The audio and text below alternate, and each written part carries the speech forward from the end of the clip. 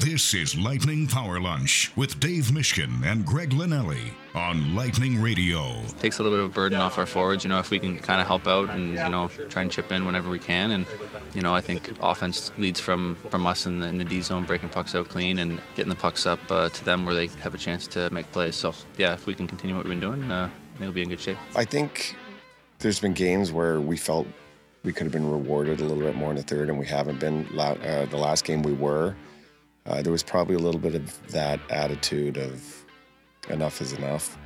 It was a strange game because a couple times now of late we've had to travel the next day and then come in and play an early game the next night. And so I think it took us a little to get going, especially in that first period. But we got better as that game went on. And like I said, guys got rewarded in the third where I think we've been leaking oil a little bit, so that was definitely good for our confidence.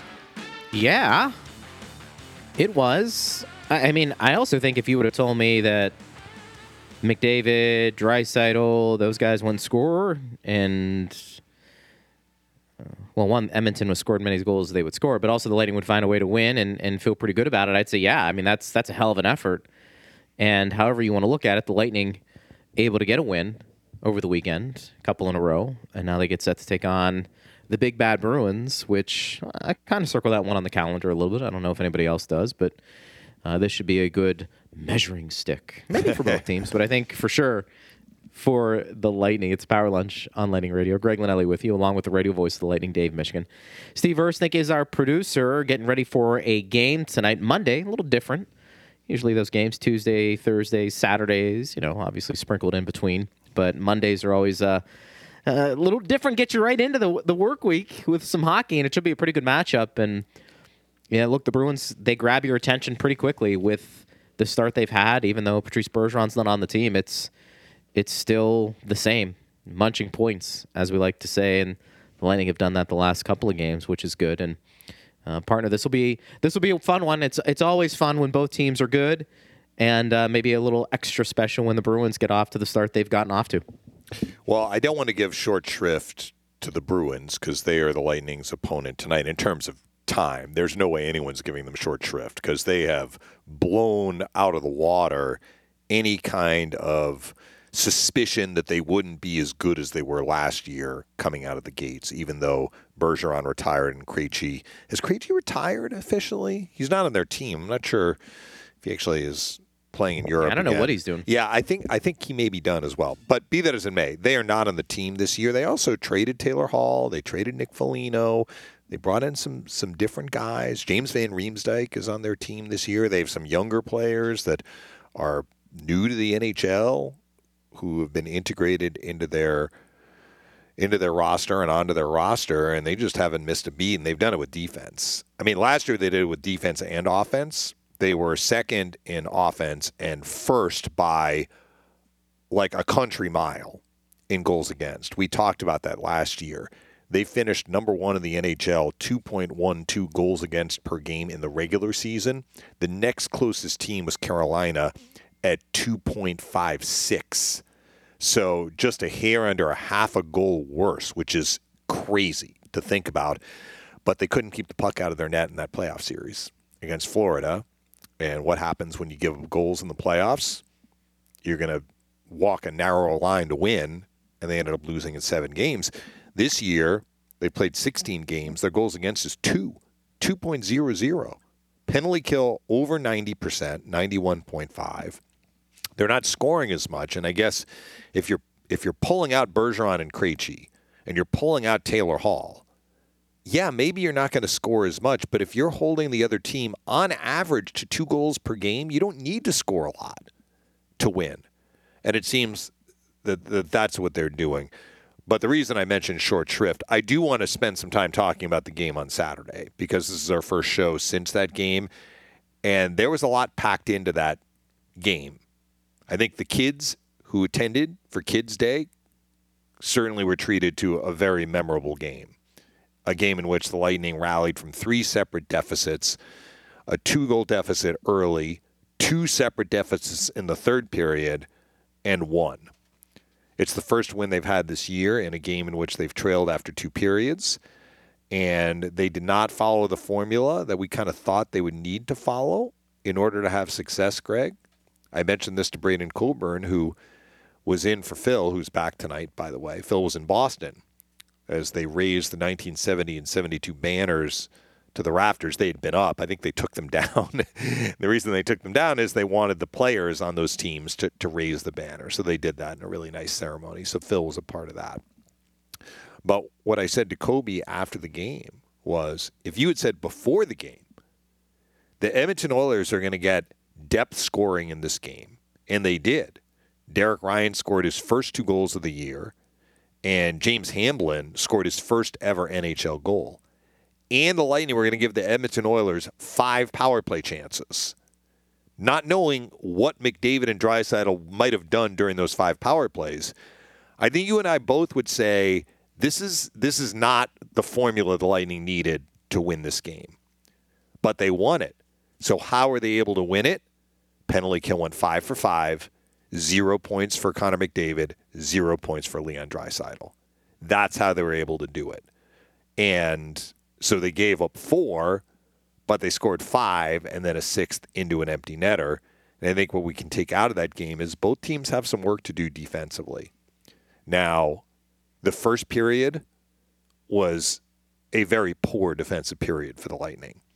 John Cooper talked about, they spent the night in Chicago, and that was planned. So I don't know if they're going to make an adjustment here because the Lightning have not come out and played well in home games after they have spent the night at the end of a road trip and then flew back the next day. When they did it after the Montreal game, they started well against Chicago in a home game and then lost. This time, they didn't start well. They had a bad defensive first period. Coop said, we flew back on Friday and we had the early start. Maybe that has something to do with it. There were so many open looks the Oilers had. Jonas Johansson was fantastic in the first period, even acknowledging that it was the worst goal that he's given up in a game this year. The Derek Ryan shorthanded goal. There wasn't even a shot. He had his pads closed and then he opened them just as it was like open sesame, Greg, right? Like somebody said a command, the pads opened up and the puck slid through. But after that, he made 18 first period saves on 20 shots and probably faced no less than 10 grade A scoring chances. The Oilers could have scored 5 or 6 goals in the first period. But the Oilers weren't great defensively either. The Lightning had some looks. They missed the net. Stuart Skinner made some saves. They get a bounce at the end of the period on a pass from Kucherov that hits off of Ekholm and deflects into the net to make it 2-1. And I thought in the second period, both teams got better defensively, and that's reflected in the shots. Shots were 8-3 Edmonton in the second period. There were fewer shots. There were fewer scoring chances. Each team got 1, but the Lightning gave up another goal to Ryan, so they're down 3-2 going into the third. And I thought in the third period, the Lightning showed their mettle because they had some gut punches there. They tie the game at 3, and then they give up a 4-on-4 goal to Evan Bouchard. The Lightning had a 23-second power play pending at the tail end of that 4-on-4. And how often do you see it? Like the power play begins, they're in their own zone. They take much of that time to get it into the offensive zone. The Lightning timed it really well. They had possession in their own end. I think it was Hedman, actually, and he saw that time was ticking down on the power play, or on the 4-on-4, I should say, and he timed it so that, it was Hedman. Hedman was the defenseman. He timed it so he entered the offensive zone just as the power play began. So the Lightning made the most of those 23 seconds and a great passing sequence in which Stamkos scores off a seam pass from Kucherov. So now it's 4-4. And how many games this year have the Lightning given up goals on back-to-back shifts or a couple of goals in a short order? They did it to Edmonton. And Glendening scores to make it 5-4. And then the Oilers really poured it on in the last half of that third period. Edmonton had 15 third-period shots. 13 of them came after the Glendening goal. They hit a crossbar at one point. They generated scoring chances. Connor Brown had a partial breakaway. Johansson was fantastic. The Lightning had one last penalty kill with about 5 minutes left, They killed it beautifully. It was their best kill of the night, other than the 23-second one, because that was a short one. And then Sergachev, who had his second consecutive really strong game, scores on an empty netter from his own corner. So the Lightning did a lot of things to get that game into the win column. It was not pretty, as you often say, but they kind of took a couple of punches to the face and did not let that stop them from continuing to grind, continuing to battle. Let's be honest, taking advantage of a team that is not the Boston Bruins defensively. And they got better. The Lightning got better defensively after the first period. I thought that was a very big key as well, and they got a terrific goaltending performance. They did, and they got some contributions again from maybe your bottom six. Yeah, Luke Glendening was nice. How about Cole Koepke with a play? I mean, the guy played maybe a little over 7 minutes, and we talked about maybe his improved skating and maybe just overall an improved player, and it was nice for him to make a little bit of an impact because that was a heck of a pass. And Glendening with the finish. Those guys, it's good to be rewarded when you play on the fourth line or the third line because you're not going to get as many opportunities offensively to make an impact. And that was nice to see. Look, it was a game they played without Anthony Cirelli, so factor in that McDavid and Draisaitl didn't score, and to me that's even more remarkable when you consider Cirelli a guy who is known for his defensive abilities. You're able to do what you did against a pretty, I don't want to say desperate Edmonton team, but certainly there's a little more urgency for them, Dave, to get back into this considering where they want to go and where they've been and who they have on their team. Yeah, I think there's some urgency. I think that's probably the best way to go about it. And, it was good to see the star players perform. Look, Tanner Jeannot. Yep. Nice play. Yep. Nice play. I mean, that's great pass Mikey Eyssimont. Yeah. I mean, an Eyssimont, he's chippy. He's feisty. If you go to games, sometimes it's hard to take your eye off him because he's always mixing things up. He plays with an edge. Maybe he goes over the edge, but that's, I think, the way for him to be effective. But now, Dave, he's sprinkling in some offensive opportunities in production, and I think it's making him a pretty valuable member of this team when you start talking about the production, whether it's a bottom six or whether he's up there in a top six role every once in a while with the way John Cooper mixes and matches the lines. You don't like being down as early as they did. I think that's something you want to stop, but the reality is they were able to overcome an early 2-0 hole and find a way to earn 2 points in regulation. And the fact that it came against the Western Conference opponent, I understand that, but I think the Lightning partner will take wins however they can get them at this point. Western Conference, Eastern Conference, regulation's even sweeter, but I think that's what makes even tonight's game a little more intriguing is the Lightning have been able to put together a couple of wins, and now they're going to test themselves against the Boston Bruins tonight, and I think that's good. So look, I look at it this way, Greg. I want them to get to the 24-point threshold after 20 games, and the last 2 games have been crucial to that. I mean, they still need to win the next 2 to get there. But even if they don't, the fact that they've won the last 2 has put them in a better spot. They are going to be in a better spot after 20 games, even if they don't get a point out of the next 2, and I certainly hope that's not the case, than where things looked 2 games ago, or even how things looked, let's say, in the first period on Saturday when they were down 2-0 and kind of hemorrhaging chances against because they were not tight defensively at all. So all of that is really positive. And this is, if we have fans who want to have a comment or a question about Saturday's game, certainly fire away, and we will get to that. But the last thing I'll say about Saturday before we turn our attention to tonight's game, what was the difference, like broad strokes, what was the difference between the Lightning's game and Edmonton's game, essentially, or at the end of the game? What assessment can we make? So both teams got depth scoring. We talked about that. The Oilers got 2 goals from Derek Ryan and the first NHL goal from James Hamblin. The Lightning got a Glendening goal and a Tanner Jeannot goal. But while McDavid and Draisaitl did not record a point, Nikita Kucherov had 2 goals. Steven Stamkos had a goal. Braden Point had 2 assists. So the difference in the game was essentially the Lightning's top guys produced, whereas the Oilers' top guys didn't. And going hand in hand with that, the Oilers went 0 for 5 in the power play, and the Lightning went 2 for 4 in the power play. So usually if your power play is converting, you figure your top guys are getting involved offensively. So that, I mean, again, it wasn't only that. But if we look at kind of the post-mortem of this game, if we look at the final game sheet, how are the Lightning able to win it? Their stars outproduced Edmonton stars, and that got tied to special teams. So it wasn't only that, but that was a big part of how they were able to win it. And I personally don't care. It came against a Western team. The Oilers are and were and will continue to be a desperate team because they entered the season with Stanley Cup championship aspirations, and they are right now 5 games under 500 just in terms of wins and regulation losses.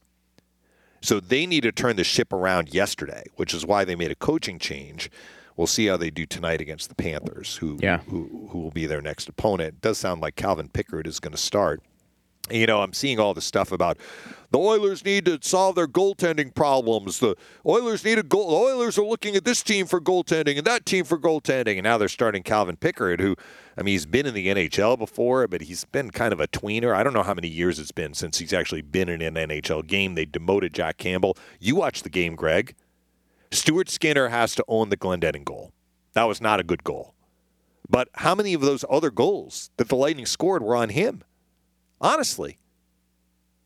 I mean, one deflects in off Ekholm. The other is a pass from Kucherov that gets blocked, comes back to Kucherov, and he snaps it right between his pads as a quick reaction play. Nobody's stopping the Jeannot goal. I mean, that's a 2-on-1. He drilled that into the net. And you show me a goalie who's going to stop that Stamkos power play goal. So, all right, you're like, Skinner needed to make a save on Glendening when the game was 4-4. Fine. But I don't know that I'm laying the other goals on him.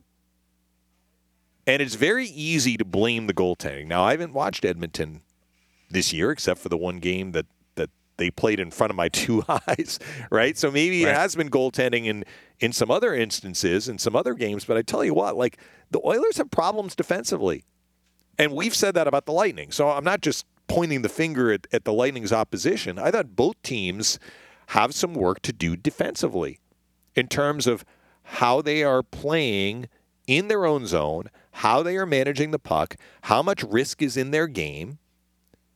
I mean, how do you give up a 2-on-1, talking about the Jeannot goal? You're up in the third period. It's 3-2. You start the third period. The puck is in the offensive zone, and Sergachev is able to make an uncontested pass. How far was that pass? 60 feet, maybe? To a wide-open Asimont. The defenseman gets caught in the neutral zone, and now it's a 2-on-1 goal. I mean, that's part of team defense too, right? How you're handling the rush. So, again, this isn't an Edmonton Oilers show, but I'm not sure that the goaltending is the top of the list problem, or if it is at the top of the list, it's sharing that distinction with some other issues that they are having. But where we tie this back to the Lightning, because the Lightning had a very, very good defensive performance against Chicago. They did. They took away time and space. They really suffocated Bedard. They played against Bedard the way you need to play against a player like that. They were not able to replicate that against the Oilers. I mean, McDavid and Draisaitl did not record a point, not because they didn't get looks. They weren't able to finish, and Johansson had something to do with that. But the game tonight is a different sort of game. Because if the Lightning are not tight defensively and they fall behind against the Boston Bruins, this is going to be tough sledding to get back into the game. If they can, they need to play the Bruins even or force Boston to play from behind.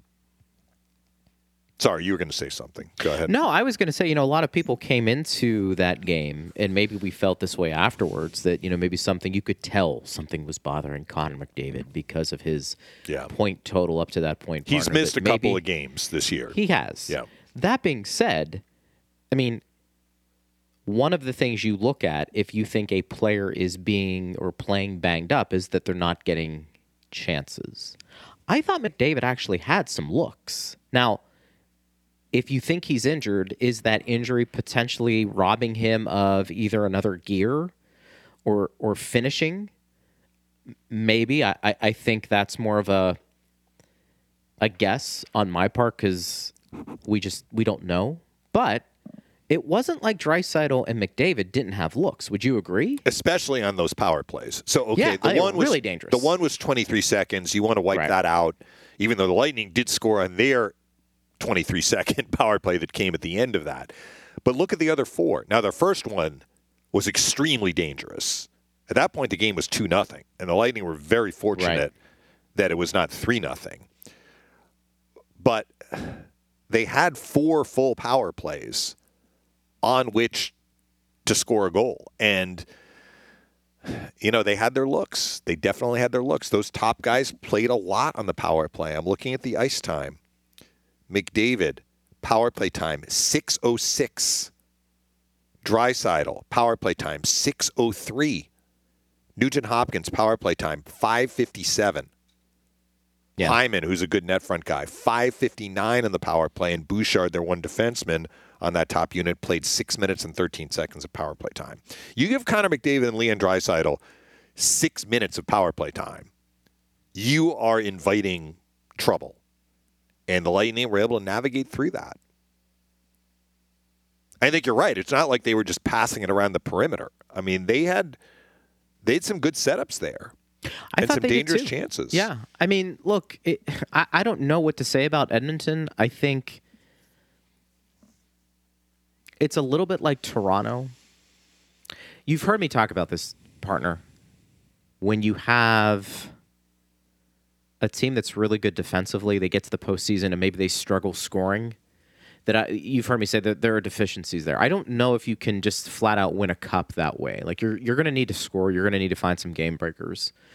That being said, if you had to give me the choice between a team that was really offensively gifted but had some deficiencies in net or just their defensive structure compared to, let's say, a Barry Trotz team that's really good defensively, or maybe the team we're going to see tonight in Boston, I'm going to go with a team that can defend. Mm-hmm. Which is interesting because you have said in the playoffs, teams that defend do need game breakers. They do, but I think teams like... See, when I look at Edmonton and people get excited about them winning a cup, even Toronto to a lesser extent, I think until they get either the defensive system in place a little bit to complement all those star players or a legitimate number one elite goaltender, I think that's a pipe dream. Now, you may say both are pipe dreams, and I'll probably meet you there halfway and say, you know what, you can make an argument, yes, but I think the team that probably defends well has a better chance of moving on. I mean, I think there's been some history that has shown that over the years where a team that struggles to score, if you can defend and have really good goaltending, you go a little further than just a team who can flat out score but maybe lacks in those other two areas. I think Edmonton, I don't want to throw Toronto in this because I think, you know, we saw what they did last year. I think when they had to, they defended, but I still think there are question marks for those teams. I think it's a pipe dream a little bit for Edmonton. If you don't have the defensive structure in place, if you don't have a goaltender who can steal you some games, and maybe those two come together, I don't care if you have McDavid or Draisaitl up and down that roster and they're scoring 140 points in a year. And that's not going to matter. Because I think the being good defensively, a lot of that is just muscle memory too. It's being ingrained in you by the coaching staff from day one. This is where you need to be. This is where you're going with the puck. And I understand there's a give and take, and not every team is going to abide by those because you may have a team that's a little more skilled. The coaching staff is going to allow them to do things that maybe they wouldn't with a roster that's full of a lot of players who aren't considered stars. But I think it'll be interesting to see Edmonton with the coaching change, Dave. Are they improved defensively by the end of the year? And is that something that probably needs to be implemented at the beginning of the year?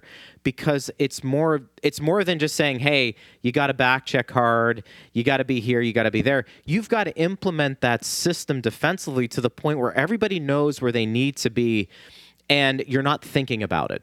And I wonder if that's hard to do with a team that isn't great defensively to begin with in the middle of the year. Well, it's the same team that got to the semifinals 2 years ago. It's the same team that did very, very well in the regular season, basically the same team last year. Now, they did apparently try and tweak their defensive system, but I don't know that can explain 5-10-1 or whatever they are, to this point this year. So they're going to have some stuff to figure out. The Lightning have one more game against them in Edmonton. That's on their Western Canadian trip in less than a month, actually. They go through the middle of December on what's going to be their longest trip of the year. And we'll see if the Oilers kind of have figured some things out. The Lightning are trying to figure some things out defensively as well. And if we tie it back to the Bruins, I stand by what I said a few minutes ago, which is this is a game, if you fall behind 2-0 in the first period of the Boston Bruins, there is a much narrower path to getting back in the game against the Bruins than against the Oilers. That's kind of stating the obvious. But I think, and kind of like I felt about the St. Louis game, because we said the same last week when the Lightning were playing the Blues, when you face a team that can defend, you need to match, or at least come close to matching, their defensive output, if that's the right way of putting it. In other words, no freebies. Make them earn everything that they are going to get. And you need to do that because they are not going to give you any freebies. You cannot count on any freebies from the Boston Bruins. You cannot count on 2-on-1s. You cannot count on them taking a lot of penalties and you converting on the power play. They're at 91.5% on the penalty kill. You cannot count on open looks in the middle of the ice. So if that's the case, you're going to have to grind to score, and it's going to become even harder if you give them the lead. So I think the first key to success tonight for the Lightning is putting forth one of their best, if not their very best defensive effort of the year. And that doesn't mean only playing without the puck. That's also playing with the puck. No turnovers leading to easy chances coming back the other way. It's hard to do. And a credit to the Bruins and a credit to Jim Montgomery for doing it this consistently for well over a year now. Guy can coach. And look, people often say, okay, regular season's regular season. Show me what you got in the playoffs. They didn't show it in the playoffs last year. They blew a 3-1 lead in that series. They lost the last 3 games. They had a lead in Game 6. They blew it. They had, in the third period, they had a lead in Game 7. They gave up a 6th attacker goal and then lost in overtime. In Game 5, that was, I think, 2-2. I can't remember if they had a lead in that game, but let's not forget, Marchand had the series on his stick.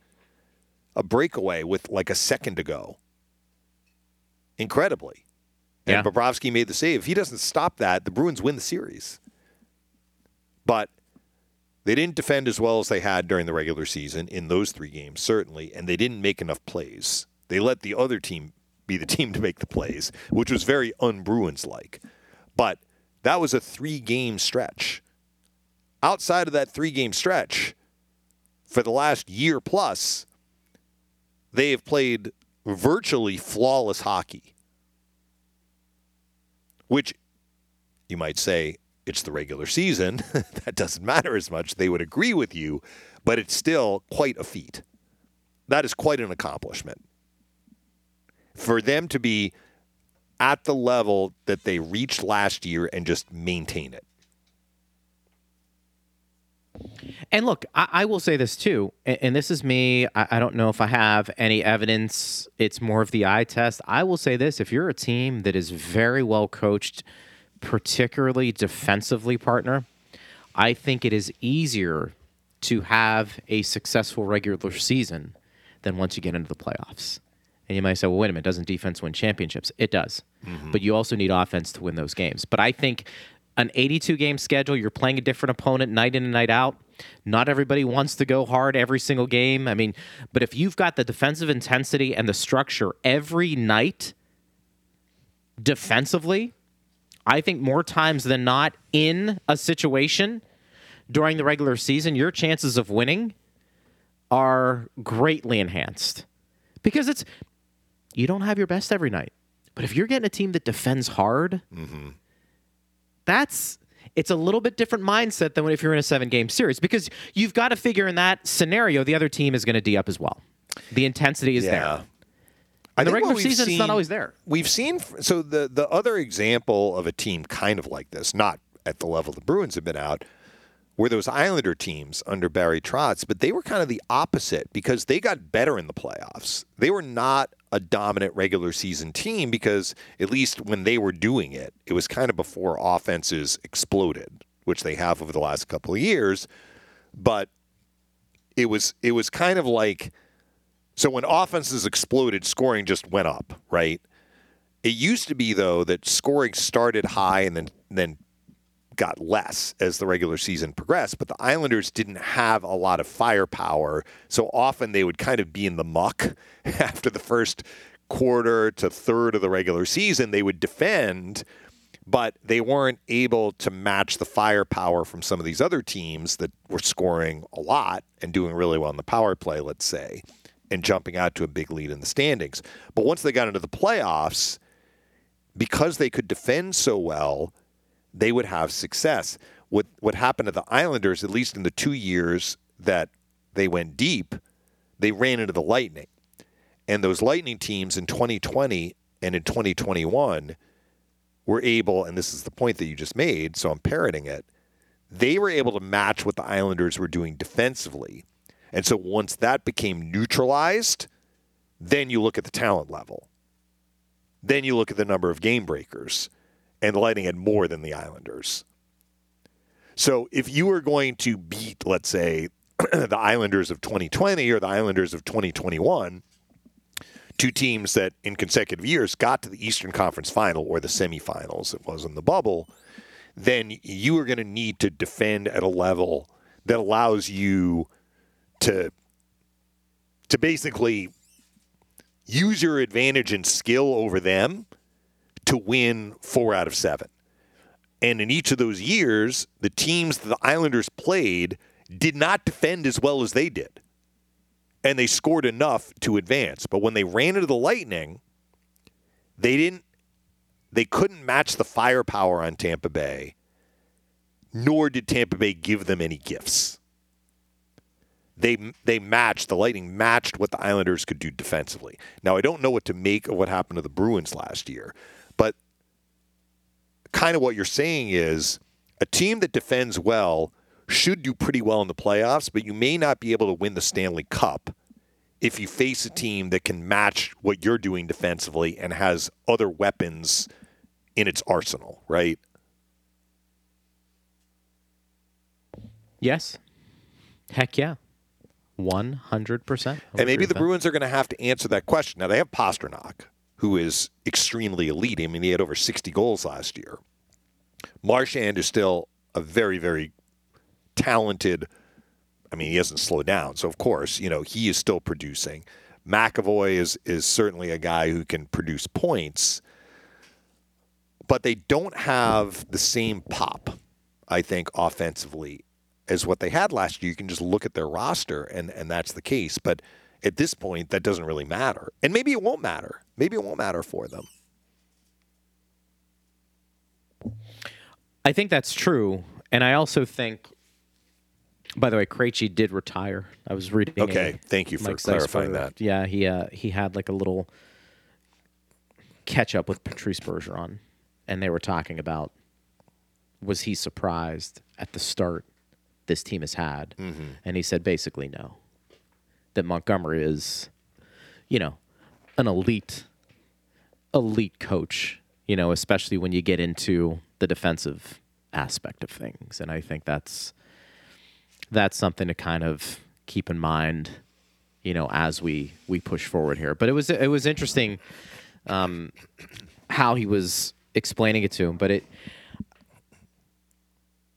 offensively is where you're going to ask the question, do they have enough to complement that back end? Because, I don't know if goaltending's still a question mark in the postseason for them. Isn't it weird how we kind of break it all down? Like in the regular season, they buttoned up, they're fine, no issues there. You kind of get to the postseason, that save percentage is inflated, and maybe you're not playing as well defensively. It's just a different animal. I don't know, partner, if there's another sport that is different and maybe drastically different than the NHL regular season and postseason. Yeah. It really is, because you get teams who, what do you have? They're a regular season team. They're going to get to the playoffs every year. Do they have what it takes to win it? Because once you get into that postseason mindset, it's a 7-game series. The other team, if they're offensively gifted, they're probably bearing down defensively as well. It's a different animal. It's a different animal. And, Boston, I think to their credit over the years, they've got a ton of playoff experience, at least with the high-end guys there. It's just a matter of, I think this year, okay, no Bergeron, no Krejci. Do you have enough offensively heading into the postseason? And what's that goaltending going to look like? Yeah, and they don't really have to answer those questions, and they won't be able to answer those questions until the playoffs begin. Interestingly, Ullmark last year, he was their guy in the playoffs. He did not have a great series. He didn't.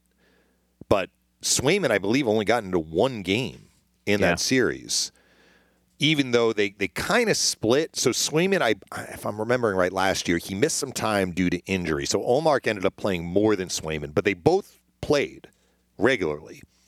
Ullmark, maybe because he played more, won the Vezina. Deservedly so. I think he won 40 games on his own, and Swayman would have won the other, 25, unless there was a third goalie in there that I'm not remembering.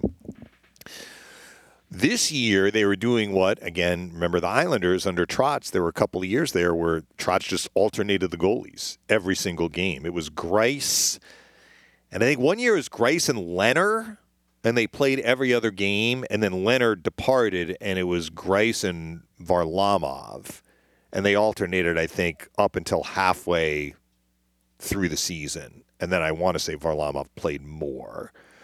But to this point this year, you can look at their game by game. They are just alternating. Ullmark, Swayman, Ullmark, Swayman, Ullmark, Swayman.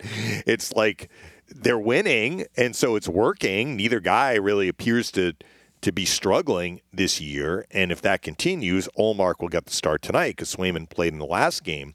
But if we look at their actual numbers, Greg, Swayman is having the better statistical year than Ullmark. And again, everything is relative because Ullmark is having a fantastic season, going 6-1-1 at 2.23 goals against and a .928 save percentage. But Swayman's goals against is 1.73, and his save percentage is over .940. So I don't know if this alternating is going to continue through all 82 games. Maybe it will. Then they're going to have the Greg Linnelli question, which is, who's going to be your guy in the playoffs? If you have a 1A and 1B, you don't have a 1, and you've talked about that. But clearly the system has worked very well for the Bruins over the last couple of years. But whoever is in net, because it's not like Swayman has gone on some phenomenal run when he has had a chance to play in the playoffs either. So whoever is going to be the guy when the playoffs begin, and I think we're presuming at 13-1-2 to start, they're not going to have such a collapse that they're going to miss the playoffs. They have basically secured their spot, even though we've still got like 3/4 of the season to go, more than that. The question is going to be who's going to be in net, and will that goalie perform at the regular season level in the playoffs? Because Ullmark was not able to do that last year. It's pretty fascinating for us to make that statement because I would agree with you. I know more people would be leery of making that comment regarding the Lightning if we were to say, look, they're going to be in the playoffs. It's almost like you can say it for another team, but I'm wondering, like in Boston, are they like, oh, nothing's solidified yet? We have to play the whole season out. Yeah, we have to make sure we maintain. But honestly, the way they play defense, even if they slump offensively, again in the regular season, I think they'll find ways to win. By the way, Swayman he appeared in 2 games. So there was one where he played, and then there was one where they split because Ullmark was in 6 of the 7. Gotcha. At Bolts Radio. If you want to get involved in the conversation, you can. You want to get some tweets? Yeah. Anthony says, I watched the last 2 games on ESPN and SN. Let me tell you guys, they were talking like we have a bunch of beer leaguers. I'm often hard on my team, but that disrespect, oof. I know you won't criticize your colleagues, but ESPN play-by-play, try it. Can't pronounce Chernak, Kucherov, etc. Well, only one of the games was on ESPN. It was the Chicago game. Yeah. And I have a hard time believing Steve Levy. I have a hard time believing Steve Levy did not pronounce the names right. But again, I'm not hearing that because we're doing our own broadcast. I also have a hard time believing that the way that game unfolded, they were not positive about the Lightning because the Lightning played very well in that game. Yeah. They held the Blackhawks. It was 15 shots until about 40 hours after the game, and then they decided to take a shot away. So the Hawks ended up with 14 shots in that game for the whole game. I mean, think about that. For sure. The Lightning allowed 20 shots to Edmonton in the first period alone on Saturday. They allowed only 14 shots for the whole game against the Blackhawks. Yeah. But I can't speak from firsthand experience of hearing them because I didn't. So we'll take your word for it. We were doing the game. Yeah. Anthony also says, very good game to build on, or games, you should say. I like the support and tenacity in the D zone for the most part, even though we gave up a lot of shots. Kuch's goals reflected the way he played. Well, I did not like how they defended in the first period. No. They had some coverage problems. And it looked like Edmonton was operating at a quicker pace than the Lightning were able to react. And that's why they look so dangerous. But they improved in the second and the third. And Coop talked about why they improved on the penalty kill. He said our coaches, so I believe it's Zettler and Blashill will kind of oversee the penalty kill. But after that first Edmonton power play, they were like, all right, let's go back to the drawing board here and figure something out. And if I'm looking at the penalties, it was, well, they had 2 in the first period. If I'm looking at this right, Watson and Darnay fought, and then the Hedman penalty at 10:19 was the one in which they were very dangerous. And was that the one where it was kind of interference penalty. on McDavid, right? That was kind of that was hogwash. Not a good call, right? Yeah, I wasn't in the Hagel penalty, which was the one in the third that lasted only 23 seconds. That was not a good call either. The Edmonton player tried to pull up and fell, and they called Hagel for tripping.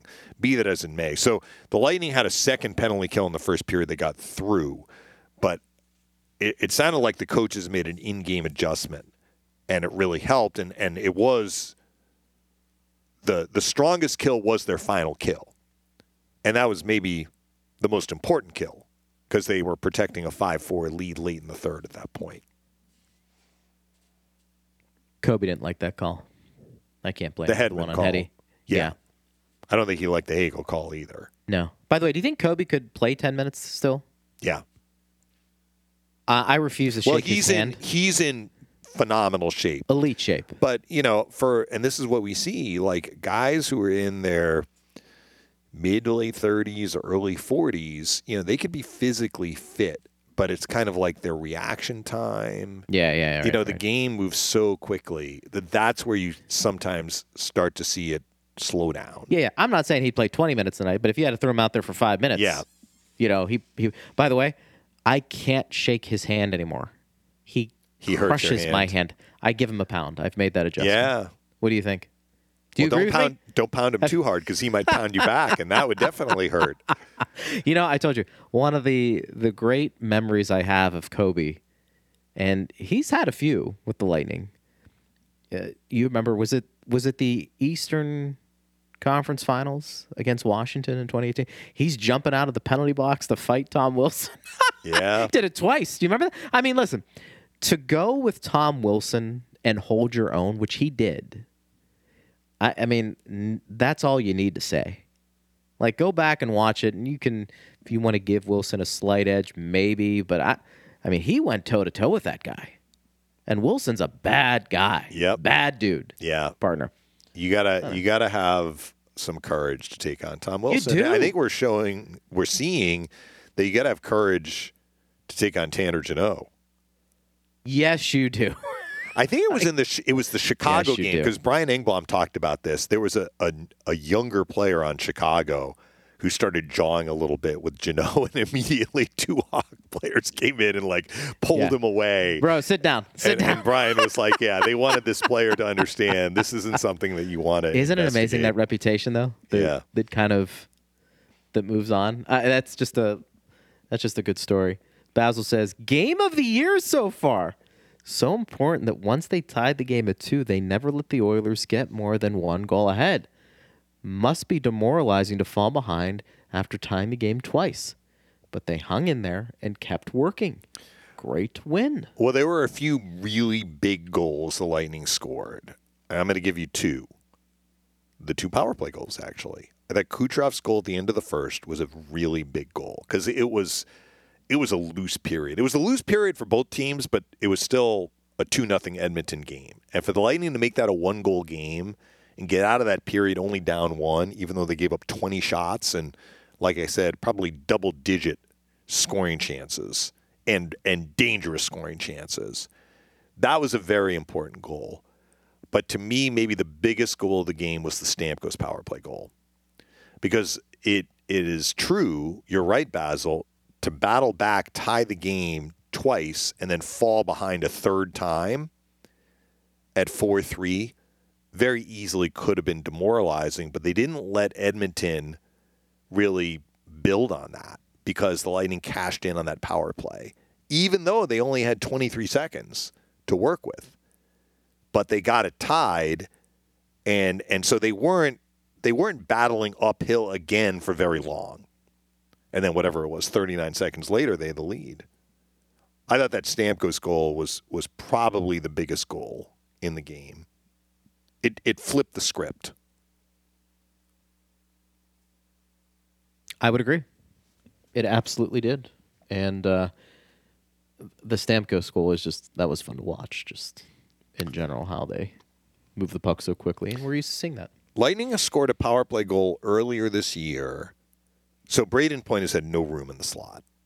And I think the penalty kill units that the Lightning are facing understand that where Point is the most dangerous spot on the ice. So when the puck comes to him, generally, he has guys crawling all over him, basically. So there was a game earlier this year when he kind of moved from the middle of the ice and shaded closer to Kucherov. And Kucherov gave Point the puck, and Point, as the penalty killers converged on him, bumped it back to Kucherov, and Kucherov one-timed it in the net. It was a home game. I can't remember which game it was, but they tried that play because it's almost like a decoy. Point's a decoy. He's drawing the penalty killers to him and then giving the puck right back to Kucherov before the penalty killers can react. So what happened in the Edmonton game, they did that play again. Kucherov to Point back to Kucherov, but instead of Kucherov shooting, the seam pass opened. And he one-timed it across to Stamkos, and he had an open net. And he one-timed it in. There's no way a goaltender can stop that shot once the pass goes through. So, look, credit to the Lightning for kind of reading what the penalty killers are trying to do and finding a way around it.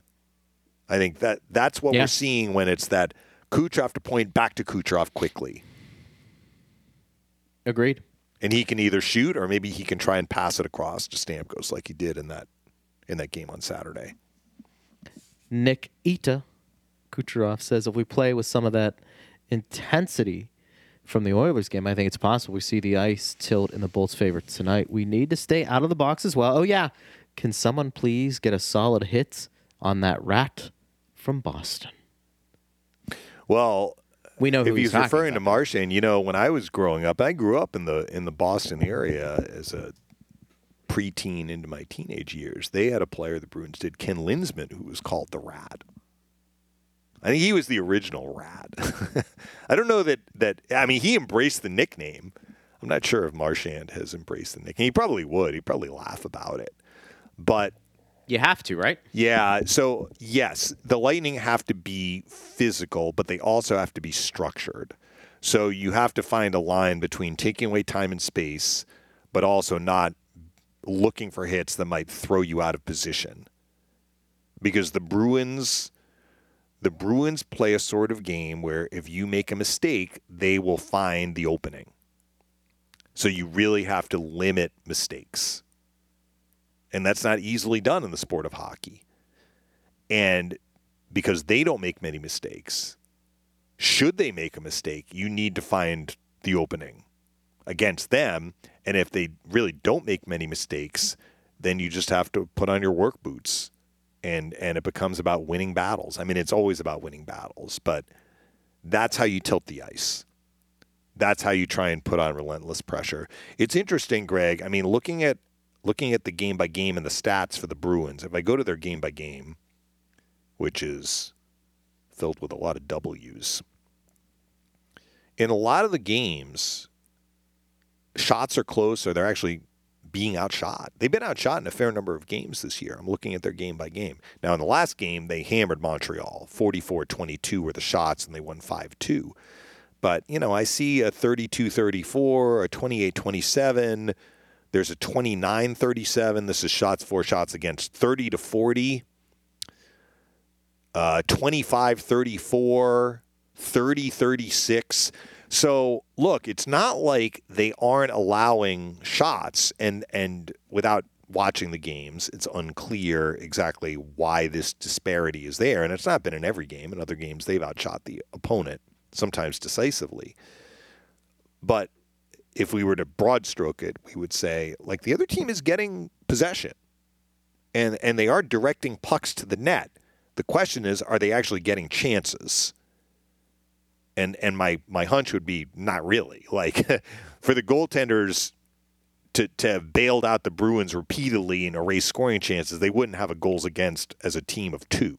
So I think it's a combination that they may be giving up some possession time, and they may be giving up more shots than maybe they did last year, but they're keeping those shots kind of from the outside, and the goaltenders are throwing in the high-level save here and there. But the point of the fan, I'm trying to remember who had that. Was it Jay? Oh, Nikita. Nikita had that. The Lightning may be able to have an okay night in the metrics for possession, but what are they doing with that possession? We don't want a repeat of the St. Louis game, where they had a lot of possession but didn't really do enough with it, and then when they didn't have possession, they gave up chances. That's what they need to avoid tonight. But, of course, it would be better to have possession. Like, they don't want one of these 44-22 shot games for the Bruins either. Well, I think I'm going to hold off on more tweets coming in because we can use those for tomorrow. Yeah. Big game tonight for both teams, really. I think anytime you have a game that typically has two of the better ones, not only in the Atlantic but in the Eastern Conference, it's worth paying attention to, even people who love hockey outside of these markets. So I think a lot of eyeballs on this one tonight. Can the Lightning find a way to chip away at this Bruins defense and see if they can tighten things up here defensively? And look, going against Brad Marchand, not to be confused with Brad Marchand, that he is somebody that, is dangerous whenever he's on the ice, but particularly on the PK. Keep an eye on that. But how they defend is going to be interesting, and what type of goaltending do they get tonight will be pretty fun to watch. And look, partner also, too, getting a little bit closer. Andrei Vasilevsky getting back, hopefully. We're getting a little bit closer. We did get word that he's not going to play before Thanksgiving, but we'll see about the trip after Thanksgiving. Yeah. It does appear that Cirelli is going to return, and that we didn't even touch on that, but that is great news. That is great news. Because when he blocked the shot, we were kind of like, oh, are we looking at 5-6 weeks like with these other guys? And fortunately, it was a day-to-day situation. So it looks like he's just going to miss the one game, which he missed on Saturday against Edmonton. Yep. Good stuff. And I will see you tonight with Phil. Yeah, Correct? we'll be curious. Fun. We wanted to get Phil on the program today to talk about not just the one on Saturday, but he's made 2 trips to Boston already this year for the opener, the 100th season of the Bruins. They had a commemoration night, and then the one this past weekend for his 1970 and 1972 Stanley Cup teams. But we can pick his brain tonight. Hear about that'll be always hear about that'll the be event. Fun. Yeah. Yeah, it's always good stuff. All right, partner, great job. We'll do it again tomorrow, recapping what we saw tonight. All right, sounds good. Talk to you tonight. All right. Wonderful. And thanks to Steve Versick. Thanks to you for listening. Austin Wright, our broadcast assistant. I am Greg Linnelli. We'll be with you tonight with the pregame starting at 6:30, the puck dropping at 7. And then, of course, in this setting, noon to 1 tomorrow. You've been listening to Power Lunch right here on Lightning Radio.